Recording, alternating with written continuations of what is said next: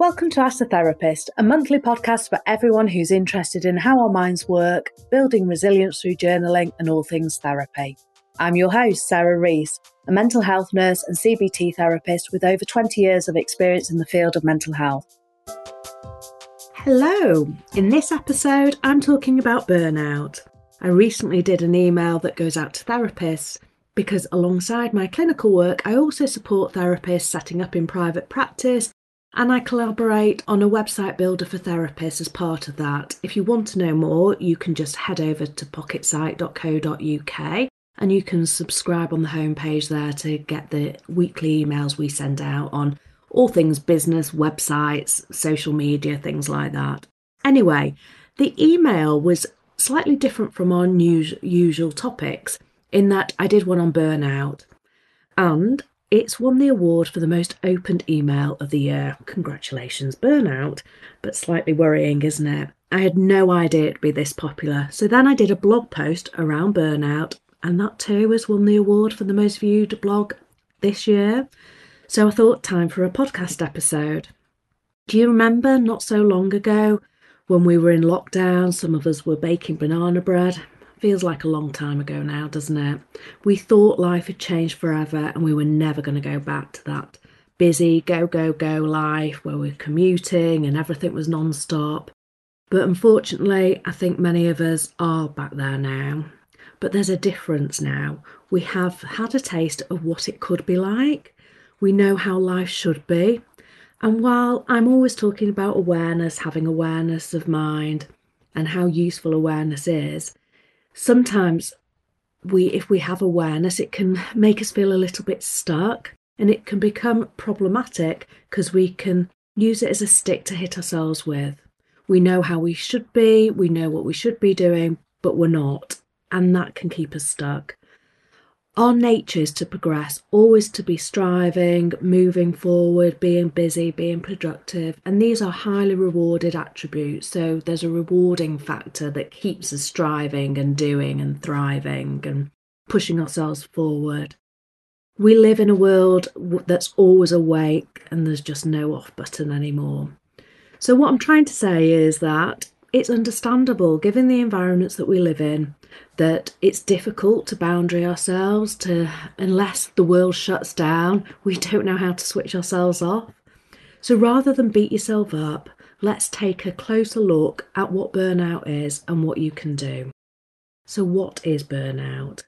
Burnout is the state that comes from long-term unresolved stress. Often it's the end stage of being overwhelmed for a really long period of time without adequate resources, a lack of support. When you've given everything your all and then some. Burnout then begins to negatively affect your work and your life in general. It manifests primarily as emotional exhaustion, tiredness, emotional fatigue, or emotional overload. Low energy and, like I say, low motivation. We'll talk a little bit more in depth about what burnout is a little later on.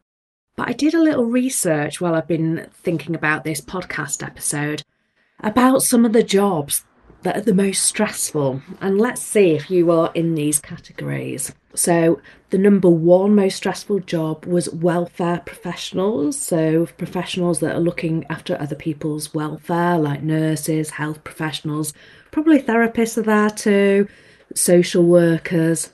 Then customer services, that's tricky, especially as prices are going high and customers are probably not as happy as they have been in the past. Legal professionals, and I would totally agree with this. Legal professionals are one of the top professions that come for therapy with me. As are teachers, that's next on the list. Teachers are so stressed out. Librarians, how is that stressful? You wouldn't have thought that, but that's on the list. Recruitment consultants, GP and other health professionals.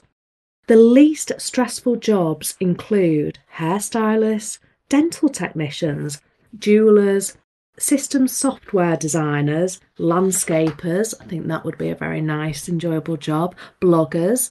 Well, if I just wrote my blogs, I'm sure I'd be a lot more relaxed. And HR managers. And this is according to the research conducted by Westfield Health in 2022. who also claim that close to half of the UK workers are close to burnout. That's 46% in their research. That's half of us are almost at burnout. That's shocking statistics. When I look at those lists, you can see that there is less pressure in the least stressful jobs. And there's also an ability to be creative or be with nature. These things are really nurturing for our well-being, and there's lots of opportunity to be collaborative with others and social, like hairdressers, and dental technicians. They're having really nice interactions with their customers and clients. Now let's take a deeper look into what burnout is. There are some physical and emotional components of burnout. Everybody experiences burnout very differently, but some of the common experiences are emotional exhaustion, which is feeling worn out and emotionally drained, a sense of feeling overwhelmed constantly. Sometimes people experience low mood because they just feel drained of energy, a real flatness. It's when you don't enjoy activities that you would normally be enjoying. People often notice an increase of self-doubt, so they find it harder to make decisions. They might be more self-critical. Feeling defeated can be part of this, a bit hopeless. One of the common signs also is that Sunday evening feel when you start really dreading going to work. Do I always enjoy going to work on a Monday morning? Maybe not, but I kind of don't give it much thought most of the times, and sometimes I'm excited about my week ahead. But I think I'd really start to take notice if I was starting to dread my Sundays. I'd be wanting to change the week ahead and do things differently. So if you're noticing dreading going to work, anxiety creeping up on Sunday afternoons, that might be a sign that you're kind of heading towards burnout. And also procrastination. You start putting things off because of low energy, you can't be bothered, there's a lack of motivation, and you just want things to be easier because you've been overwhelmed for such a long time. Then procrastination can kick in. If you're in one of the health professions, you might notice a reduction of empathy and caring responses, not being as collaborative with colleagues and peers. When you do achieve things and you get things ticked off your list, you might not feel a sense of accomplishment or reward that you normally would. So they're more of the components that we notice when we start to feel burnt out. Each of these components falls along a continuum, so you may experience varying amounts of these at different times during your working life. And some of them will notice more than others. While there isn't a specific agreed upon point where somebody can be classified as burnt out, it's really vital that we are reflective and really self-aware so that we can monitor ourselves for signs of burnout. Our workplaces do have a responsibility to support us and monitor us and provide us with environments where we can flourish and be at our best. So if in your workplace you do think that these environments are not being met, I think we all have a responsibility to go to our team leaders and managers and say that things need to change and point out problems so that you can get health professionals in or educational supporters in to help improve the mental well-being of your workplace. Burnout can affect anybody. It's not about being weak. It's not about being less than. Anybody under sustained periods of stress for long periods of time will eventually feel burnt out. And this can happen at any times in our life. Of course, we've all recently been through a pandemic, which has placed us under huge strain. And we've had significant life changes, many of us. We've changed the way we work. Our lifestyles have changed. We've been through lots of transitions, and unfortunately, many of us only begin to understand about burnout when it begins to impact us. And this might be what's drawn you to this episode. And I suppose it's important to know that you're not alone. It's clear from the blog posts and the emails that I've done that this is affecting lots of us. I've gone through some of the symptoms of burnout. Now I want you to think about some of the signs to look out for. And you can look out for this in yourself and colleagues and people you love and care about as well. Because sometimes when we're heading towards burnout, because we're overwhelmed, you're so busy, you're just on that roller coaster of life, it can be really difficult to see it for yourself. And sometimes when things are tough, it's easier to crack on with work and get a little bit avoidant so that we're not that in touch with ourselves as we normally would be. So while these are signs that you might notice for yourself, bear in mind the people that are around you, and are any of the people around you experiencing this? So some of the common signs are wanting to withdraw yourself from family, friends and colleagues. So maybe you've got a work colleague that you'd see in the office all the time and they're working from home more and more and more. And that's sometimes because they just can't be bothered getting out into the office. But for many people, being in the office, being with their colleagues is a place where they get a lot of the social engagement as well. And we flourish and enjoy and get a lot of our social connection from being in the office. So it can really add to our well-being. Also, failing to take regular scheduled breaks. So maybe you're starting work a bit later because you're having more of a lie-in, and then you miss your morning break and your lunch break goes into the afternoon, so you end up not taking the regular scheduled breaks. Breaks are hugely important. Maybe you're just enjoying work less, maybe feeling bored, disinterested, or maybe becoming a little bit more irritable. If on top of having a busy life, you've also had a life experiences, life stressors such as illness, personal loss, relationship difficulties, or financial problems, these will all compound the effects of burnout. Things that you might find easy day to day in work, like meetings with certain clients or certain tasks that you normally do very easily, you become absolutely exhausted with them and drained after those things. So a real kind of dip in energy.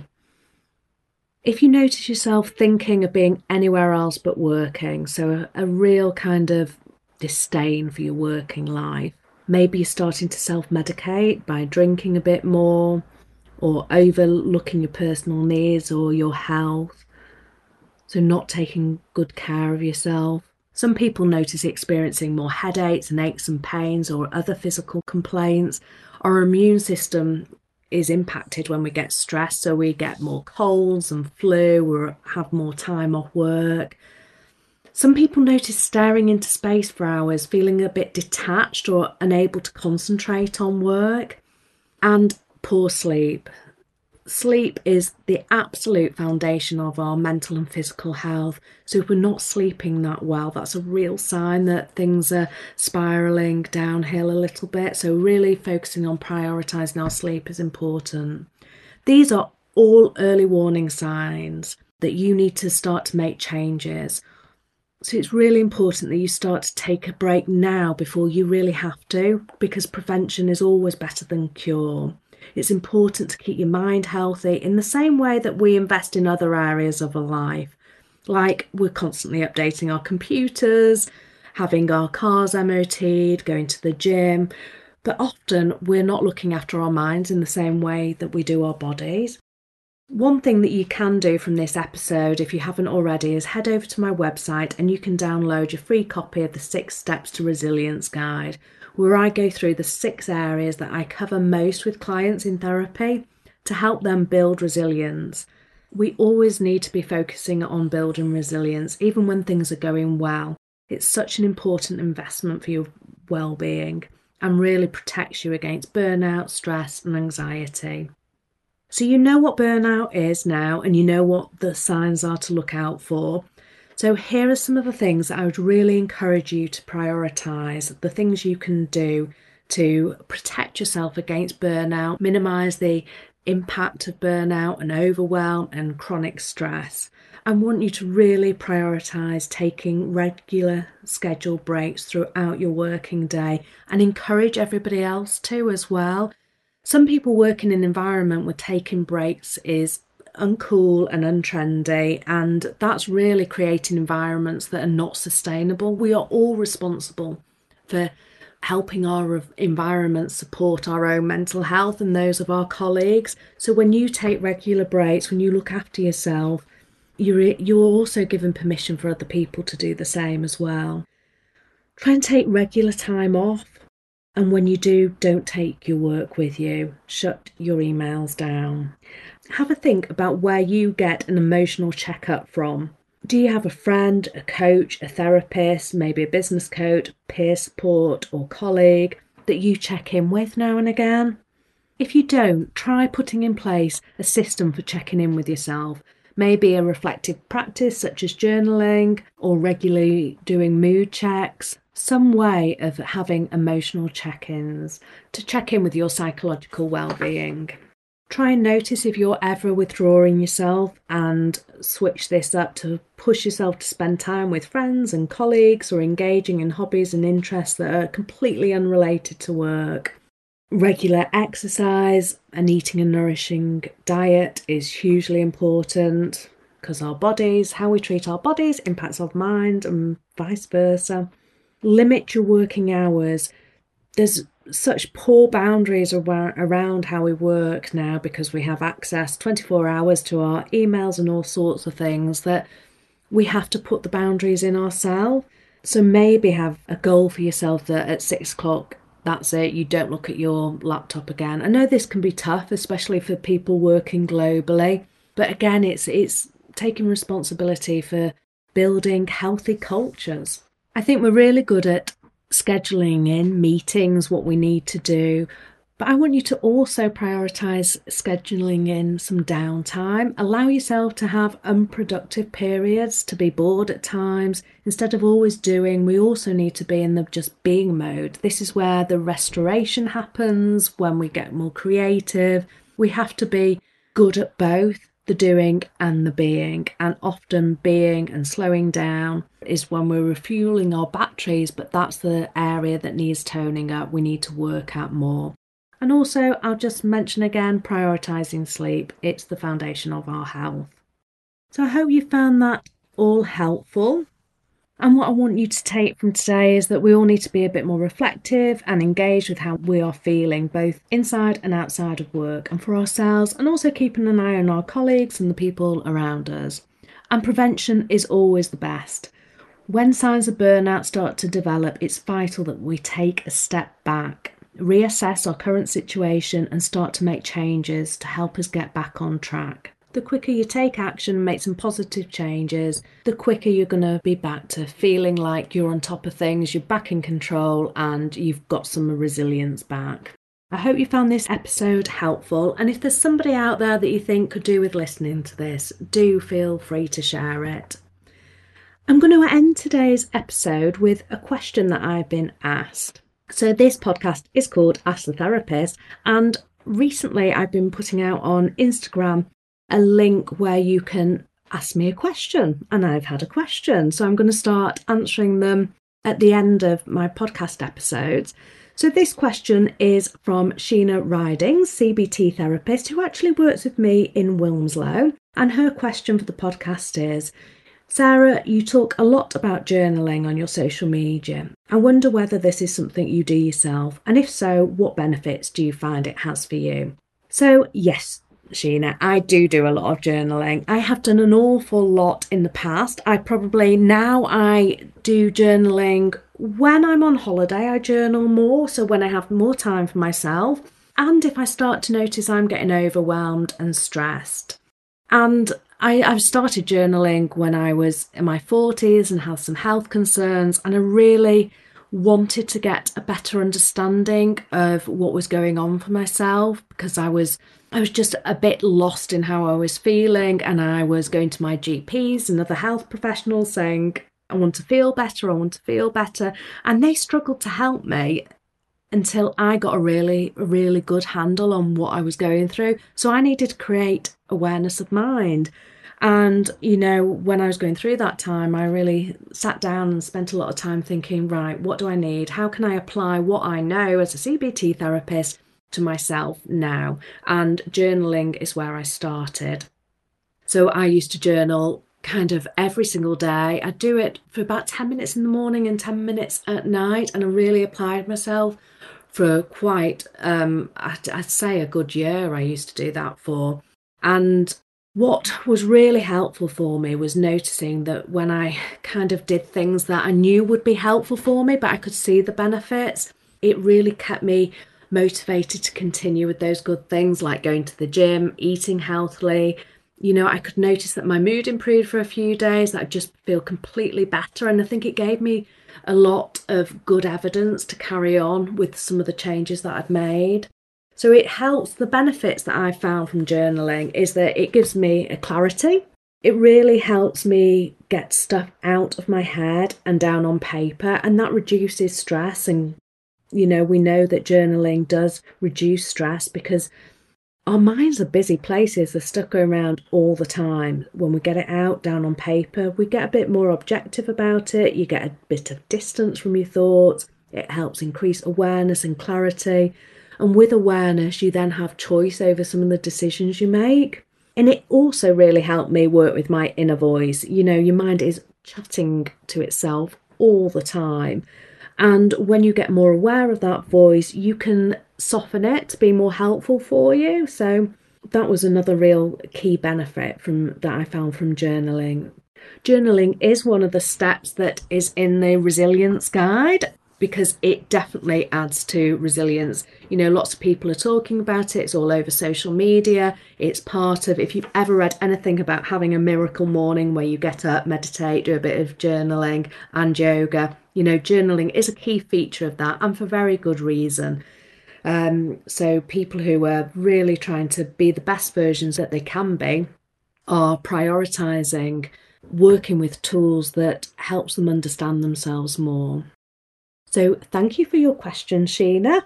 And if you would like to ask me a question, you can email me at inquiries@sarahdrees.co.uk, send me a DM over on Instagram, or I'm also on Facebook as well.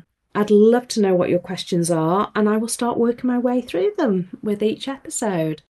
This is the last episode for 2022. I can't believe it. This year's gone so fast. So I'll be back in January, and I've got a really exciting, motivating episode for you in January with a fitness coach, because I personally am going to need some motivating and help with keeping consistency and prioritising myself as I set myself my goals for 2023. And I thought that I would bring you along on that journey, and hopefully you'll get some good tips and insights and a burst of motivation. So I'll see you back here in January 2023. Thank you for listening to Ask the Therapist. For more information about the CBT Journal, visit my website at sarahdrees.co.uk. You can also sign up to download your free guide to building emotional resilience, delivered straight to your inbox. You will then also receive regular newsletters where I share my blog posts, podcasts, and tips and strategies for better mental health and psychological resilience. Don't forget to review and subscribe to the podcast, and you can also share episodes on social media using the hashtag #AskTheTherapist. This episode was written and presented by me, Sarah Rees, and edited by Big Tent Media and produced by Emily Crosby Media.